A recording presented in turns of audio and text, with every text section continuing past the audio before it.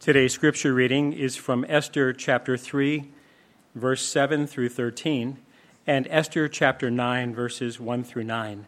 If you're using the Pew Bible, Esther chapter 3, beginning in verse 7, can be found on page 412. In the first month, which is the month of Nisan, in the 12th year of King Ahasuerus, they cast pur, that is, they cast lots before Haman day after day, and they cast it month after month till the 12th month, which is the month of Adar.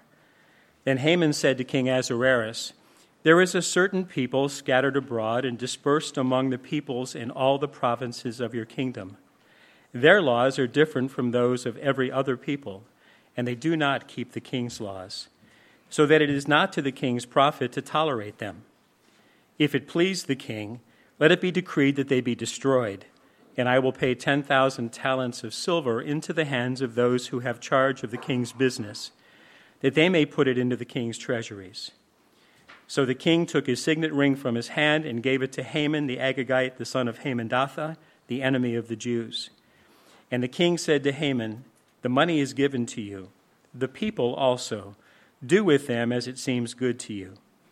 Then the king's scribes were summoned on the 13th day of the first month, and an edict, according to all that Haman commanded, was written to the king's satraps and to the governors over all the provinces and to the officials of all the peoples, to every province in its own script and every people in its own language. It was written in the name of King Ahasuerus and sealed with the king's signet ring. Letters were sent by couriers to all the king's provinces with instructions to destroy, to kill, and to annihilate all Jews, young and old, women and children, in one day, the 13th day of the 12th month, which is the month of Adar, and to plunder their goods. Now please turn with me to Esther 9, beginning in verse 1. This can be found on page 415 of the Pew Bible. Now in the 12th month, which is the month of Adar, on the 13th day of the same, when the king's command and edict were about to be carried out, on the very day when the enemies of the Jews hoped to gain the mastery over them, the reverse occurred. The Jews gained mastery over those who hated them. The Jews gathered in their cities throughout all the provinces of King Ahasuerus to lay hands on those who sought their harm, and no one could stand against them, for the fear of them had fallen on all peoples. All of the officials of the provinces and the satraps and the governors and the royal agents also helped the Jews, for the fear of Mordecai had fallen on them.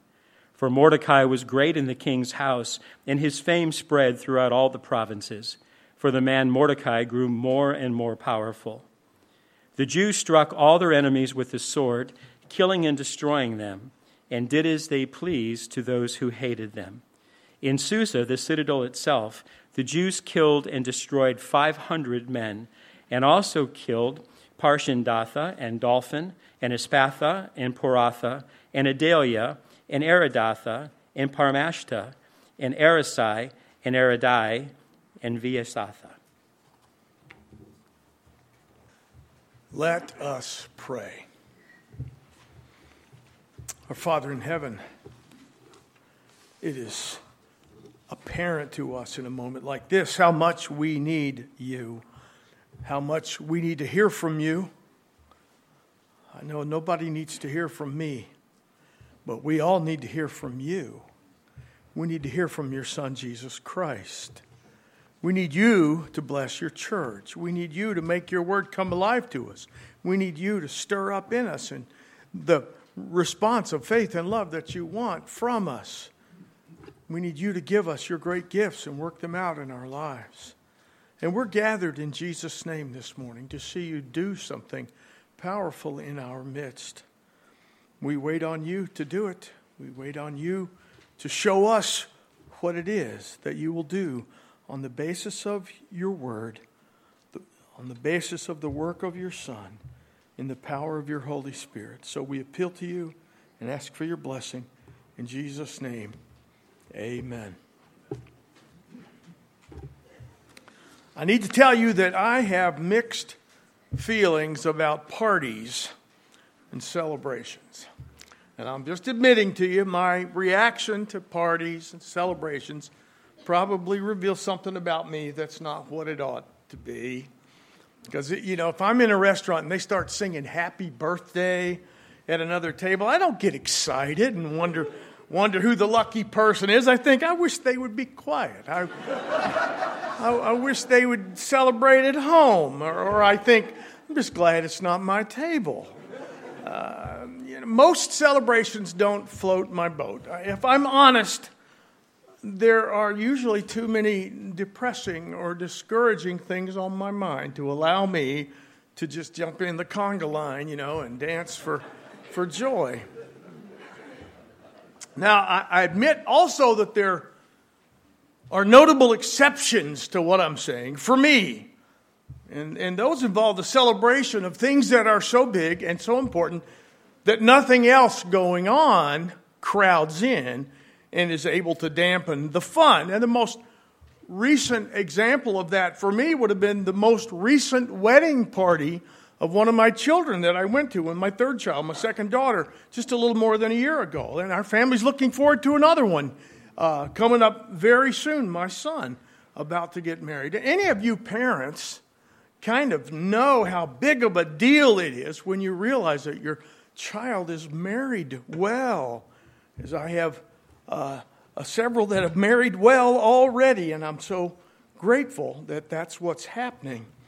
But I'll confess this as well. This is prejudiced. I know it in this day and age, but as a dad, particularly of daughters, you know that feeling.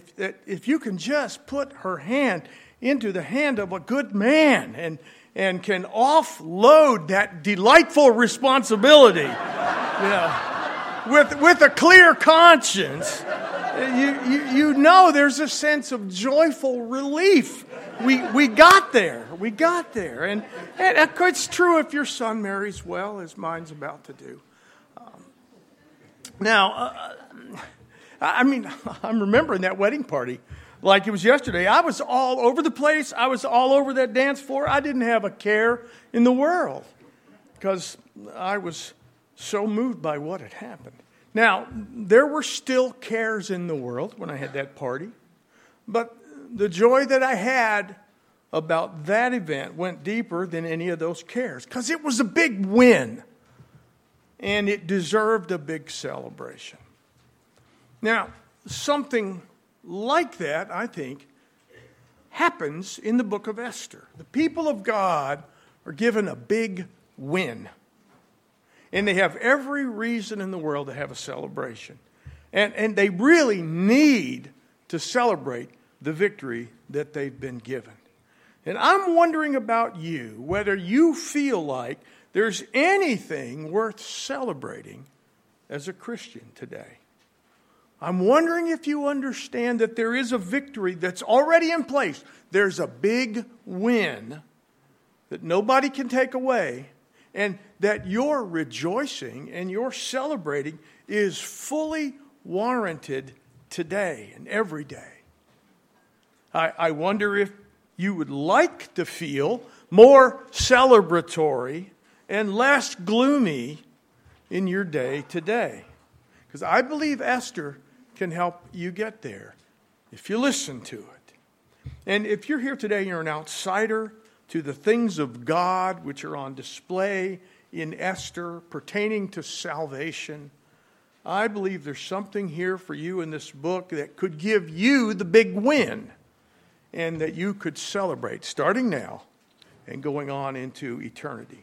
So let's try to recap and sum up Esther's story. We've preached through the whole book, so everything's been said, but let's say some of it again. Now, let's see if we can enter into the celebration that's on display here. The theme, as I put it in your bulletin on one of these, is that we must celebrate the victory of our delivering King, who reverses fortunes through his death to save his people from their enemy. The first part of the message, as we sum up Esther once again, we called this series The Promise Stands, and we ought to remind ourselves what that means. The promise we're talking about is a salvation promise made by God. It's the deliverance that was first promised in the Garden of Eden. when Adam sinned. God promised that the seed of the woman would prevail in the conflict with the seed of the serpent, who is Satan. The conflict between those seeds that results in deliverance for fallen sinners started to take shape in history as God worked things out among his people. Redemptive history began to unfold and progress. So that promise to save was shaped when God made a promise to Abraham. And that provided more details. He promised Abraham he'd give him a land. He'd give him descendants as numerous as the stars of the heaven and as of the sands of the seashore. So God promised Abraham a land, and Abraham, in fact, entered the land that God promised him, but he kept looking forward for that promise to come to fullness. And that same promise, that same conflict took more shape as God rescued the descendants of Abraham years later who were in slavery in Egypt. You remember those stories. Under Moses, God rescued Israel, gave them a land and a nation constituted by his law. But they were still possessors of a promise that wasn't based on that law. And so this same promise remaining in effect, it took further shape when God promised his people a king. Oh, so that's how you're going to do it. A king who would defeat enemies for them. A king who could provide peace for them. King David brought to pass an installment of deliverance. He defeated God's enemies. But a better king than David was the one that was being promised. David, in fact, himself was promised that a descendant of his own would sit on the throne and possess the kingdom forever. And that David would finally see that. But we know the story. The sin of Israel, in violation of God's covenant under Moses, resulted in covenant curses being enacted. The people were defeated by their enemies. They were sent into exile as God's just punishment for their unfaithfulness. Why am I telling you all that story? It's because that's where the story of Esther resides. In the unfolding drama of redemption.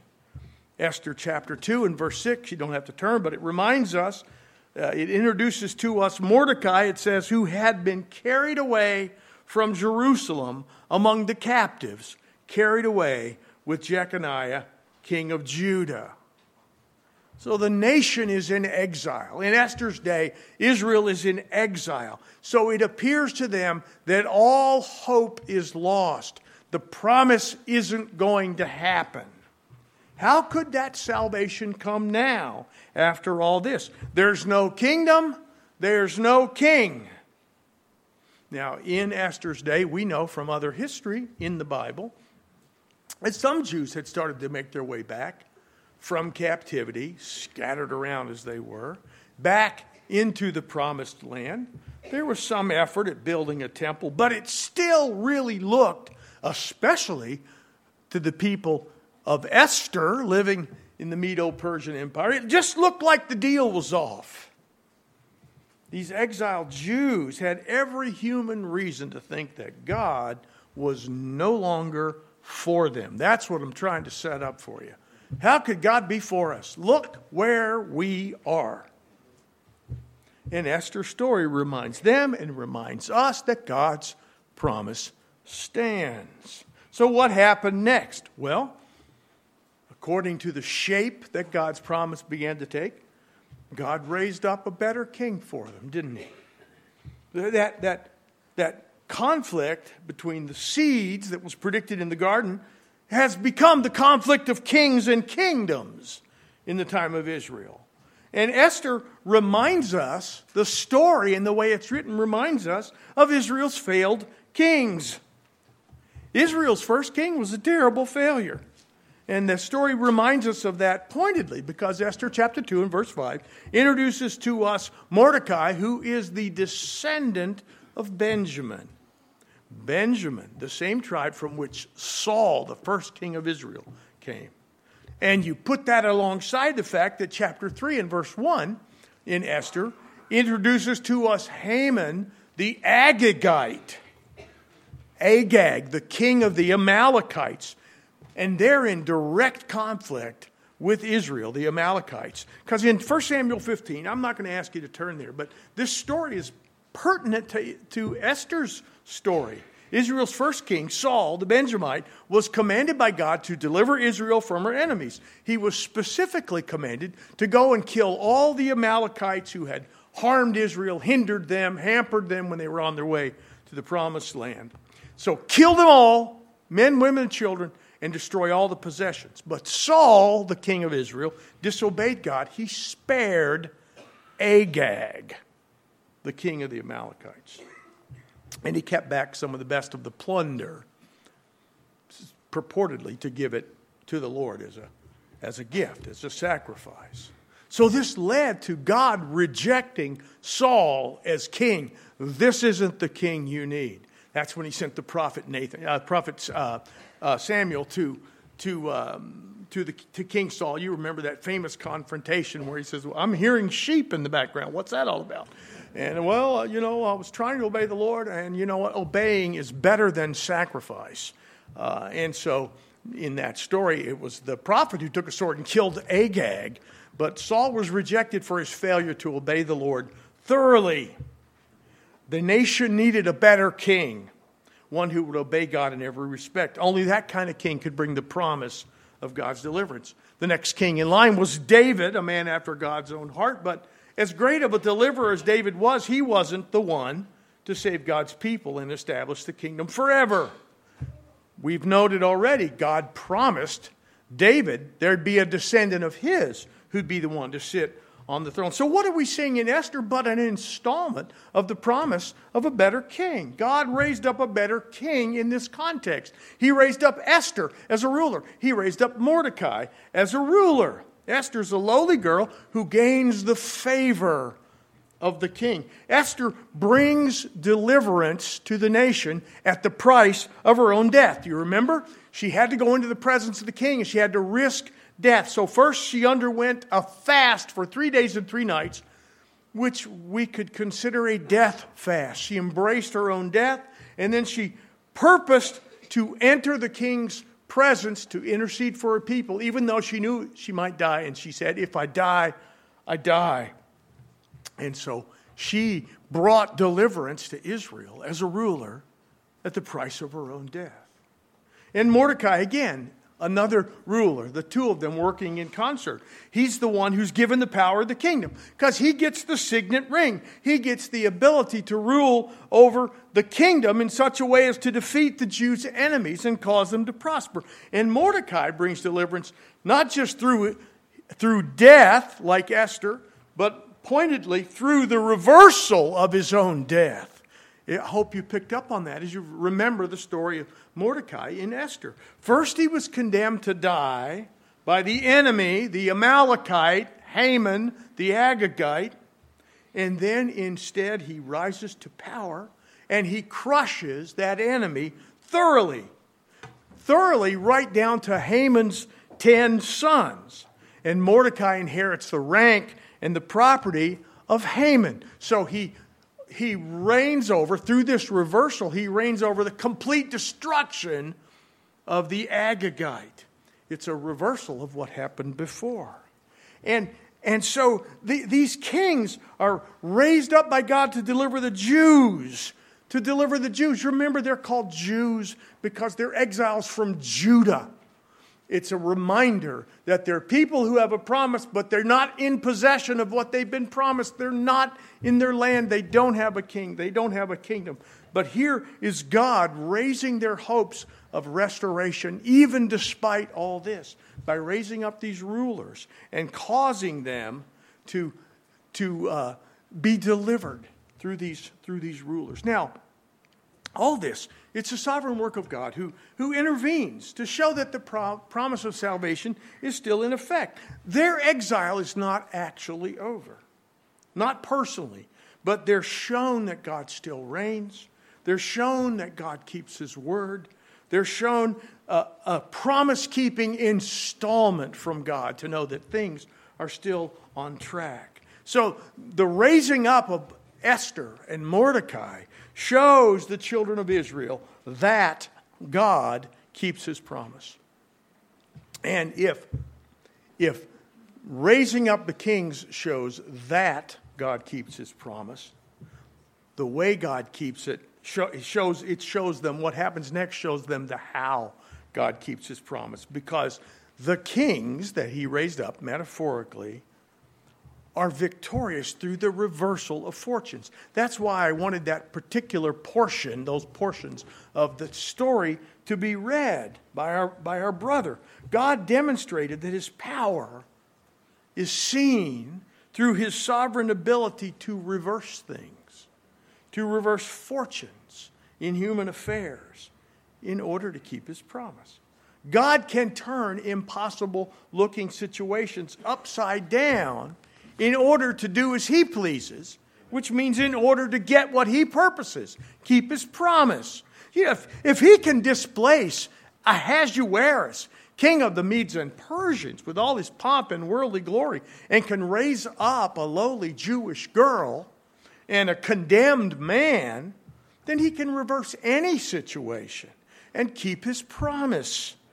God is able to overturn impossible-looking circumstances and bring his people of promise out on top to give them the big win. And that's God's way.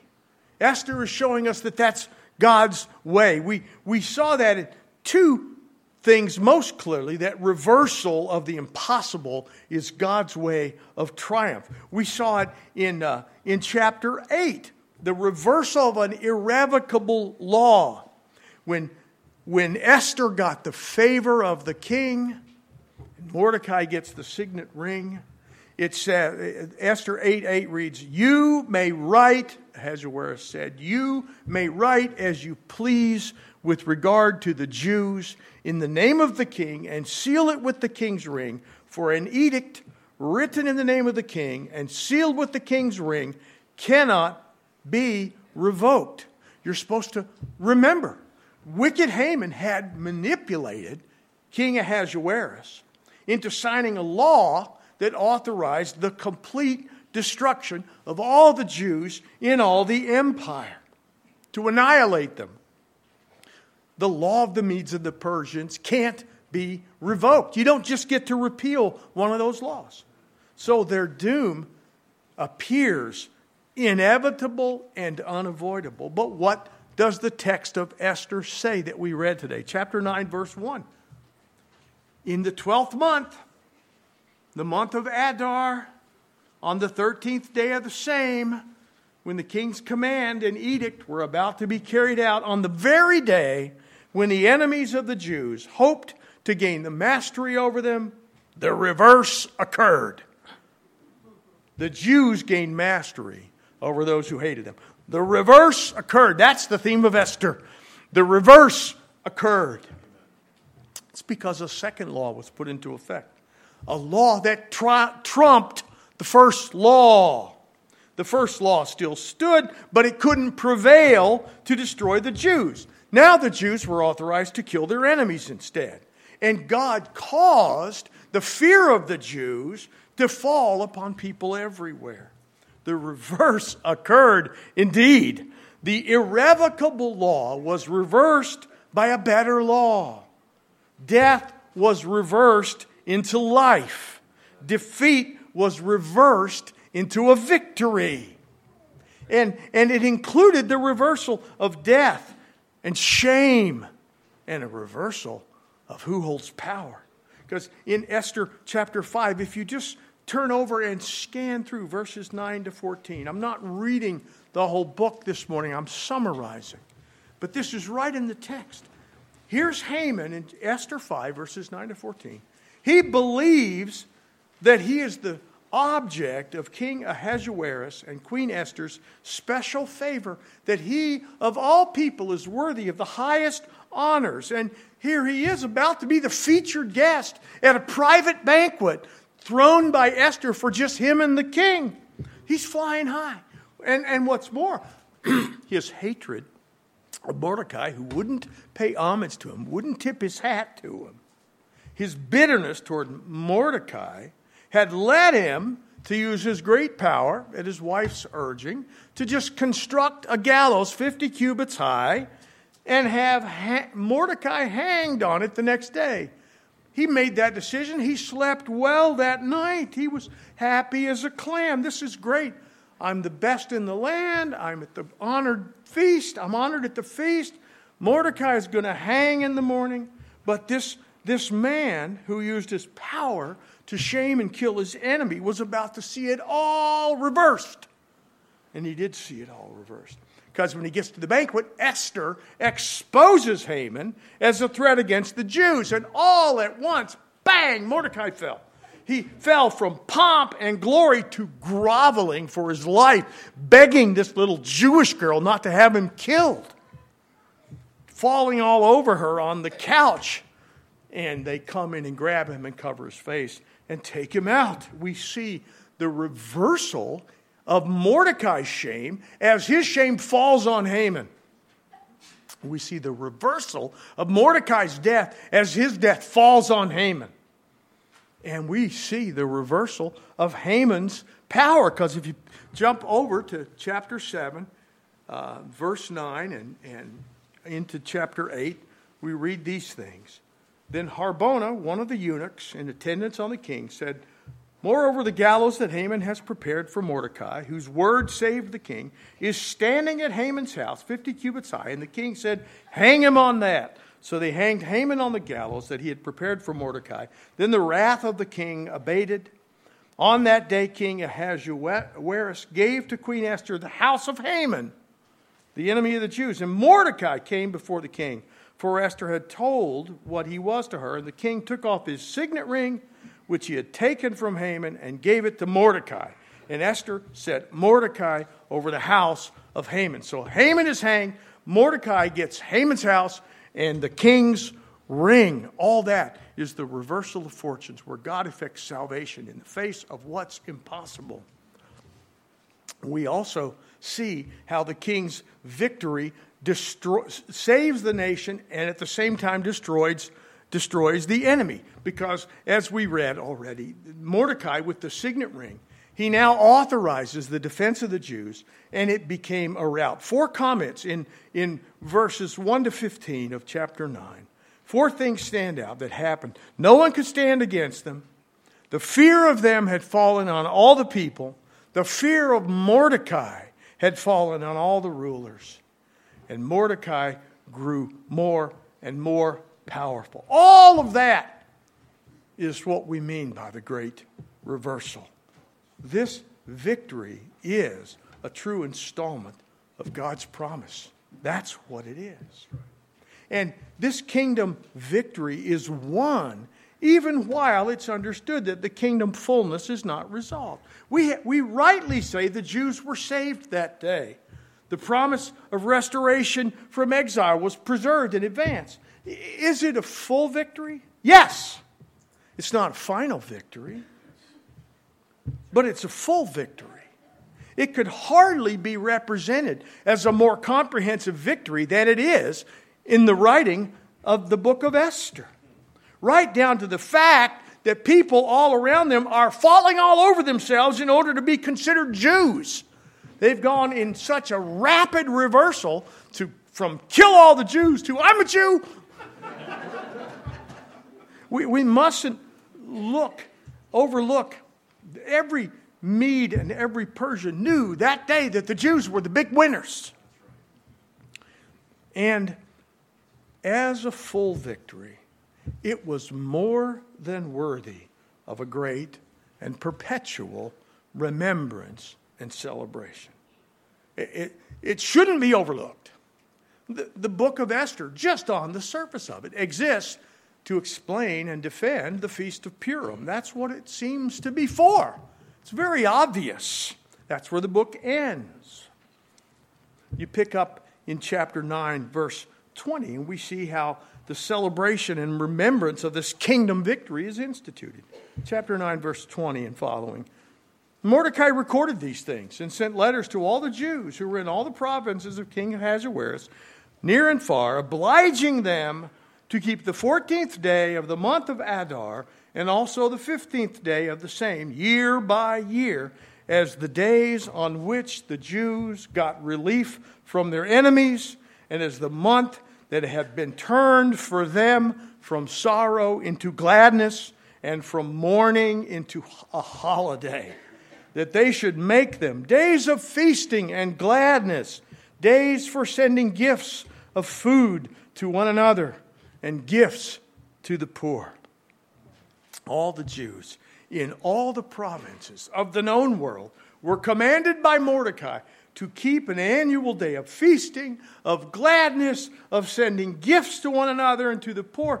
And the rationale is very simple. It's right there in what we read. We're celebrating a day, he said, when we got relief from our enemies. We're celebrating a day when we were turned from sorrow to gladness.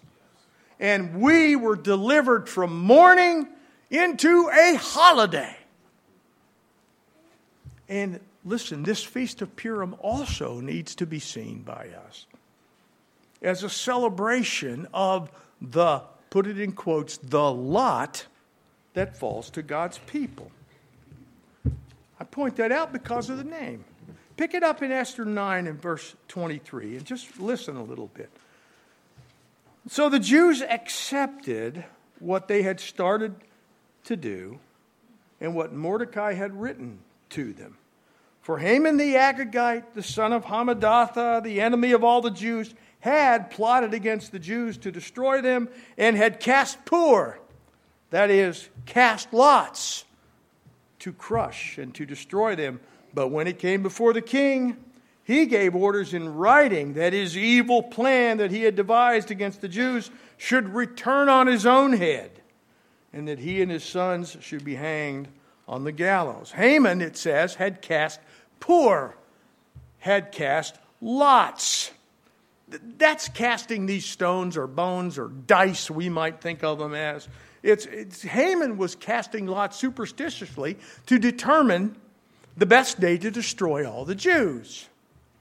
What Haman didn't know, but what Israel needed to know, is that Proverbs 16 says, the lot is cast into the lap, but its every decision is from the Lord. God has sovereign control over every cast of the lot.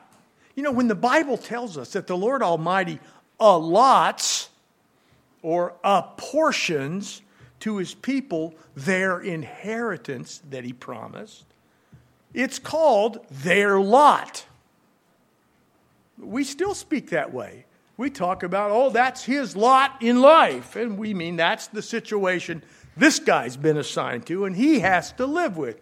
We usually say it negatively. Well, that's just his lot in life. Too bad. But of course, the message of redemption is that there are no random lots. God apportions to his people the blessings that he chooses and promises to give. He allots that to them. It was already the Jews' lot in life.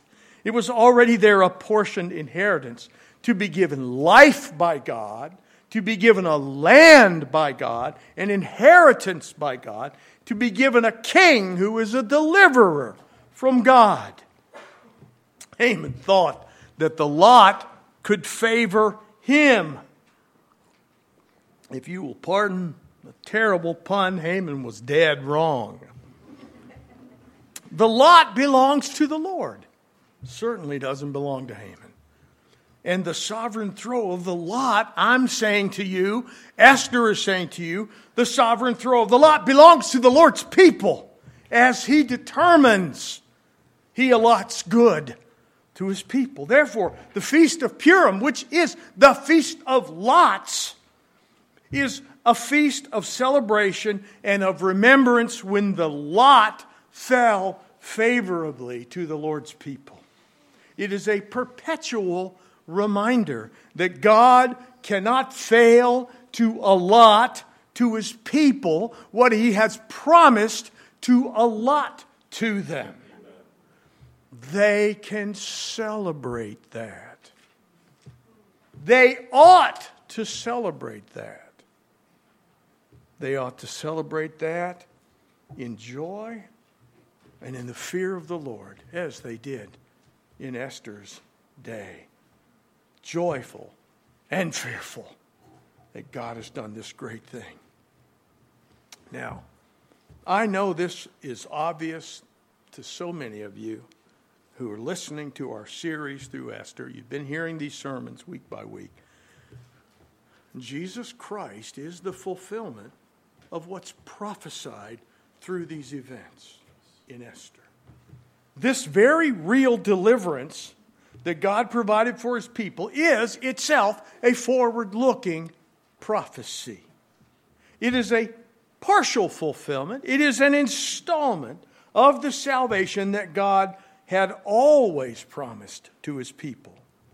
So the promise of deliverance stands. Deliverance from death, deliverance through a king, deliverance into a prosperous and safe kingdom. Through Esther, through Mordecai, God was reminding them that he can do the impossible. He can reverse the fortunes that are in place and turn them to the opposite in order to keep his word. And so this deliverance at God's hand points forward to a king who was still to come. It spoke reassuringly of a kingdom yet to be established, complete with a temple where God dwells in the midst of the people. This deliverance spoke of the defeat of God's enemy, and there's not just earthly kings, but the devil himself. It spoke of the defeat of sin and death, and the rescue of people condemned by an irrevocable law. It spoke of Jesus, who is the better king. It speaks of the needed king who keeps faith with God, the triumphant king who fights and wins for them, for us. Jesus is the fulfillment of this promise. He is the king who was to come, and I'm saying to you this morning, he came. Jesus came. So Jesus is the king who is the seed of the woman who crushed the head of the seed of the serpent. He is the king who is the son of David. And he came and he established his kingdom, which lasts forever. His saving work for us was the reversal of a death order for the lawful condemnation of covenant breakers. Jesus took the exile of sinners onto himself as he died on the cross. When Jesus hung on the cross, the Father sent him into exile. My God, why have you forsaken me? He did that in order to deliver his people of promise. That's the reversal. And listen, I'm saying, believers, we are his people. He died in our place. He died our death. Christ's mindset was as Esther's mindset was. If I die, but I will intercede for my people. And so he did die. And he did intercede for his people. And God did extend favor to him. And we live in that favor. Jesus interceded for the people of God. The Father extended the scepter to him. The Father heeded his plea for deliverance.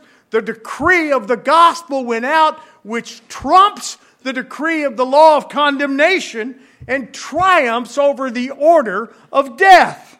So King Jesus wins. He delivers and he establishes his kingdom. I want to be very plain to some of you on this point. If you're here today and you're outside of Christ, you're the one that's still under the order of death. Then you deserve it.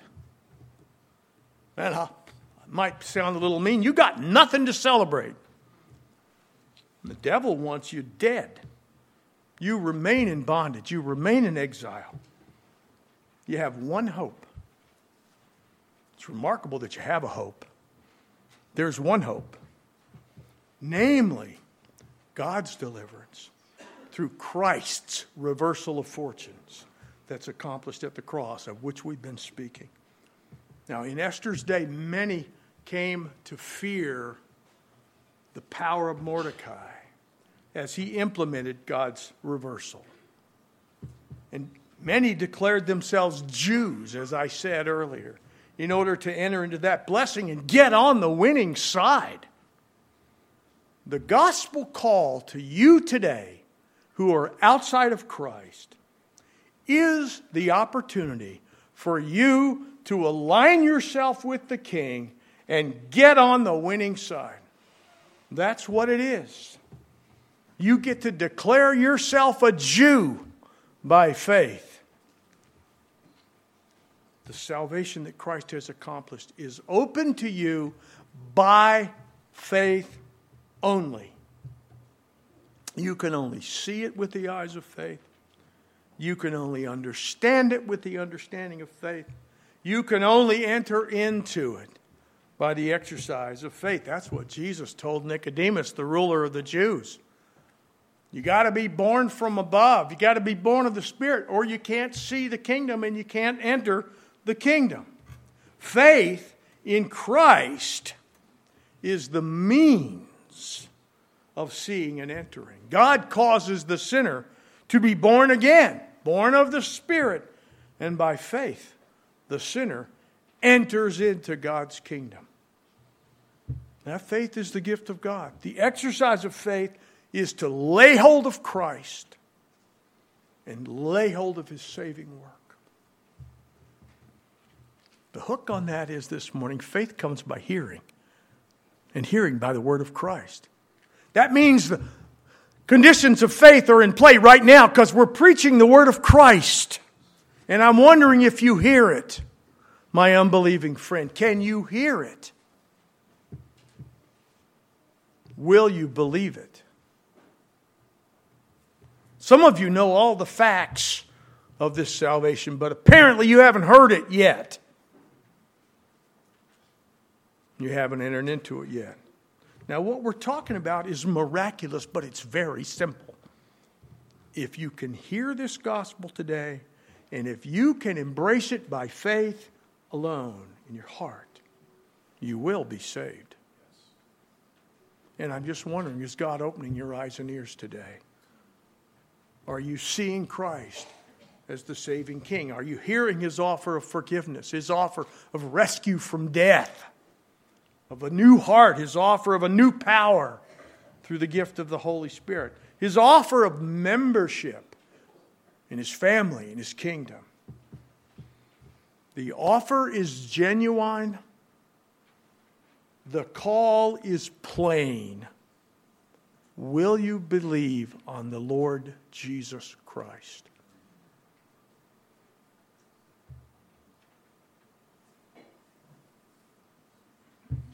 Only spiritual dullness holds people back. Only rebellious pride keeps people away from this blessing.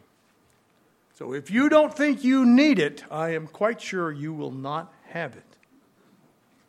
But if you've come at last to see your need of it, and you've come at last to understand the one and only solution to your crisis, then I say Christ is here for you today. You kids, teenagers, refugees from the youth retreat. It still comes down to you needing Jesus for many of you. And I wonder if you can hear His voice. His victory is yours today for the taking by faith. So I say, will you come to Christ today? Will you repent from your former sins in favor of running to Christ to be saved? Because Jesus is receiving sinners today. So I plead with you for Jesus' sake to turn from sin and come to Christ. Believe on the Lord Jesus Christ. The Bible assures you that if you do, you'll be saved. Now, we've learned from Esther that Jesus is also the institutor of the celebration of His victory. We're reminded that this feast of Purim, which celebrates the Jews' deliverance from death, anticipates a final feast of celebration at the marriage supper of the Lamb. But I want you not to lose sight of how it anticipates the institution of a perpetual feast of remembrance and celebration already that comes to us from Christ. Those Jews were called to celebrate their deliverance in perpetuity, even though their deliverance was not final. They were to celebrate it while they lived in Persia. They were to celebrate it when they came back to the land. They were to celebrate it as a done deal, even while its final expression was still to come. Is that too subtle for you to grasp? Our celebration of Christ's victory is of this nature. Jesus instituted one feast for us. He instituted the celebration of the Lord's Supper, given to us in remembrance of the finished work of Christ on the cross. And it is to be celebrated in anticipation of His coming again. But I don't want you to misinterpret that in your mind. That doesn't mean that we observe the Lord's table until there's something to celebrate. There is already something to celebrate. There's already something that demands a celebration. Jesus has triumphed over sin, death, and the devil. That is not in dispute. That is not to be overturned. That is a done deal. That's the big win. It's already true, even if it's not yet fully realized. It's here. Jesus crushed the serpent's head. Jesus has transferred us, the Bible says, from the kingdom of darkness and into the kingdom of light. He's done that. Jesus has ushered in the resurrection from the dead in His own resurrection as the first fruits. We've already been raised to walk in newness of life. So we are warranted, and I say we are commanded to enter into this celebration. We get to celebrate as often as we like, as often as we gather. We gather around His table. As often as we gather before the throne of the King. The fact that He is coming again for final judgment does not mean that the ruler of this world hasn't been judged already. The fact that He is coming again to receive us to Himself doesn't mean that He's not already with us. He's with us unto the end of the age. As He said, we do not celebrate the absence of the Lord. We celebrate the victory of the Lord in His death, who is with us. We live in hard times. We live in a hard world. But already the kingdom of our risen Lord has broken in. And joyful celebration is warranted. It's required. It's our privilege. We live our lives daily in the triumph of our King. Sin is not our master. The devil is not our despot. Death is not our destiny. We're already citizens of heaven.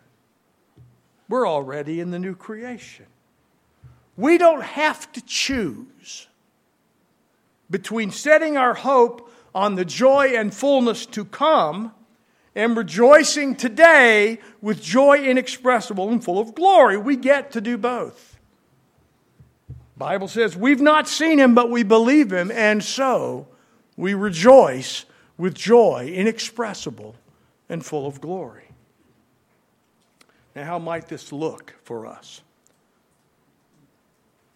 Well, this remembrance, this celebration, in addition to gathering around the Lord's table, what else could a celebratory life look like? Well, I think we live with joy in the freedom of the King's new law for us. The gospel has overturned the death curse of the law. We live free to obey the King. So I want you to learn to look at your new repentance and your obedience, not as a painful duty and a difficult struggle. I know fighting sin is hard, but to see it as a delightful privilege that it is. And I think some of you don't look at it that way. Obedience to Christ is our delight. We get to do what other people can't do. We get to serve a King who we love. We have power to do what others only wish they could do. How sweet to know that not only are we rescued by a benevolent ruler, but we're able to be a delight to him. We can please him according to his will and in his power. And again, I think with joy we can serve as agents of the King's final victory. Because Christ's victory, as I said, is present. It's presently rolling out over the land. He's in the process of extending his rule, of rescuing souls, gathering people into the community of his people.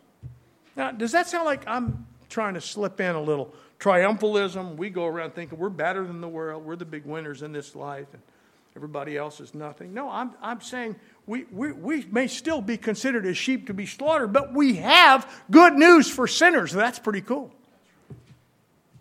And I wonder if you look at the task of evangelism that way. I wonder if you look at the task of evangelism as the undesirable work that you would rather somebody else did, or an intimidating task that you don't feel the least qualified to do. Or can you see it as the privilege of being on God's winning side in the universal conflict with sin, with the surprising notion that today at least we don't have to regard any of the people of the world as enemies. They're only objects of rescue. You know, so long as you feel like in evangelism you're out there selling something and nobody wants to buy it, that's not going to help you engage in the task. If you think you're out there picking a fight with somebody, that's not going to help you want to get into it. You're not going to have much energy for that. But if you can see it as extending rescue to people who are in terrible trouble, that might change your attitude toward it. And I think a celebratory life, a life in which we celebrate the victory of Christ, might just look like renouncing your pessimism and your cynicism over the things that you see in this world and in your circumstances in favor of believing that Jesus, our King, has won our salvation. He has reversed fortunes for us at the cross, and therefore there is nothing left that can stand in the way of his fully realized victory. So that might look like you not being so grumpy about what you don't like when you see it. A more celebratory life might help you to accept the brother or sister whose life annoys you. Because Jesus has already reversed sin's curse and grip on them. Their perfection in Christ is assured. It might look like you not feeling the need to be so critical, as though your calling were to be a commentator on world events and on the progress of your brothers and sisters. And so you might be just asking, Craig, are you just telling me just to never mind all the junk and the horrible stuff that I see, just let it all go? Well, not exactly. I'm telling you that Jesus Christ, in keeping God's salvation promise, has already done all the work to fix all the junk and horrible stuff that you see. Jesus isn't soft on sin. He doesn't leave things not tied up and books not balanced. He's the one who has authorized the perpetual celebration. You can have a biblical warrior's mindset without being an angry and judgmental warrior. You can have a biblical, I'm a soldier on active duty mindset without a take no prisoners and shoot the wounded kind of a mindset.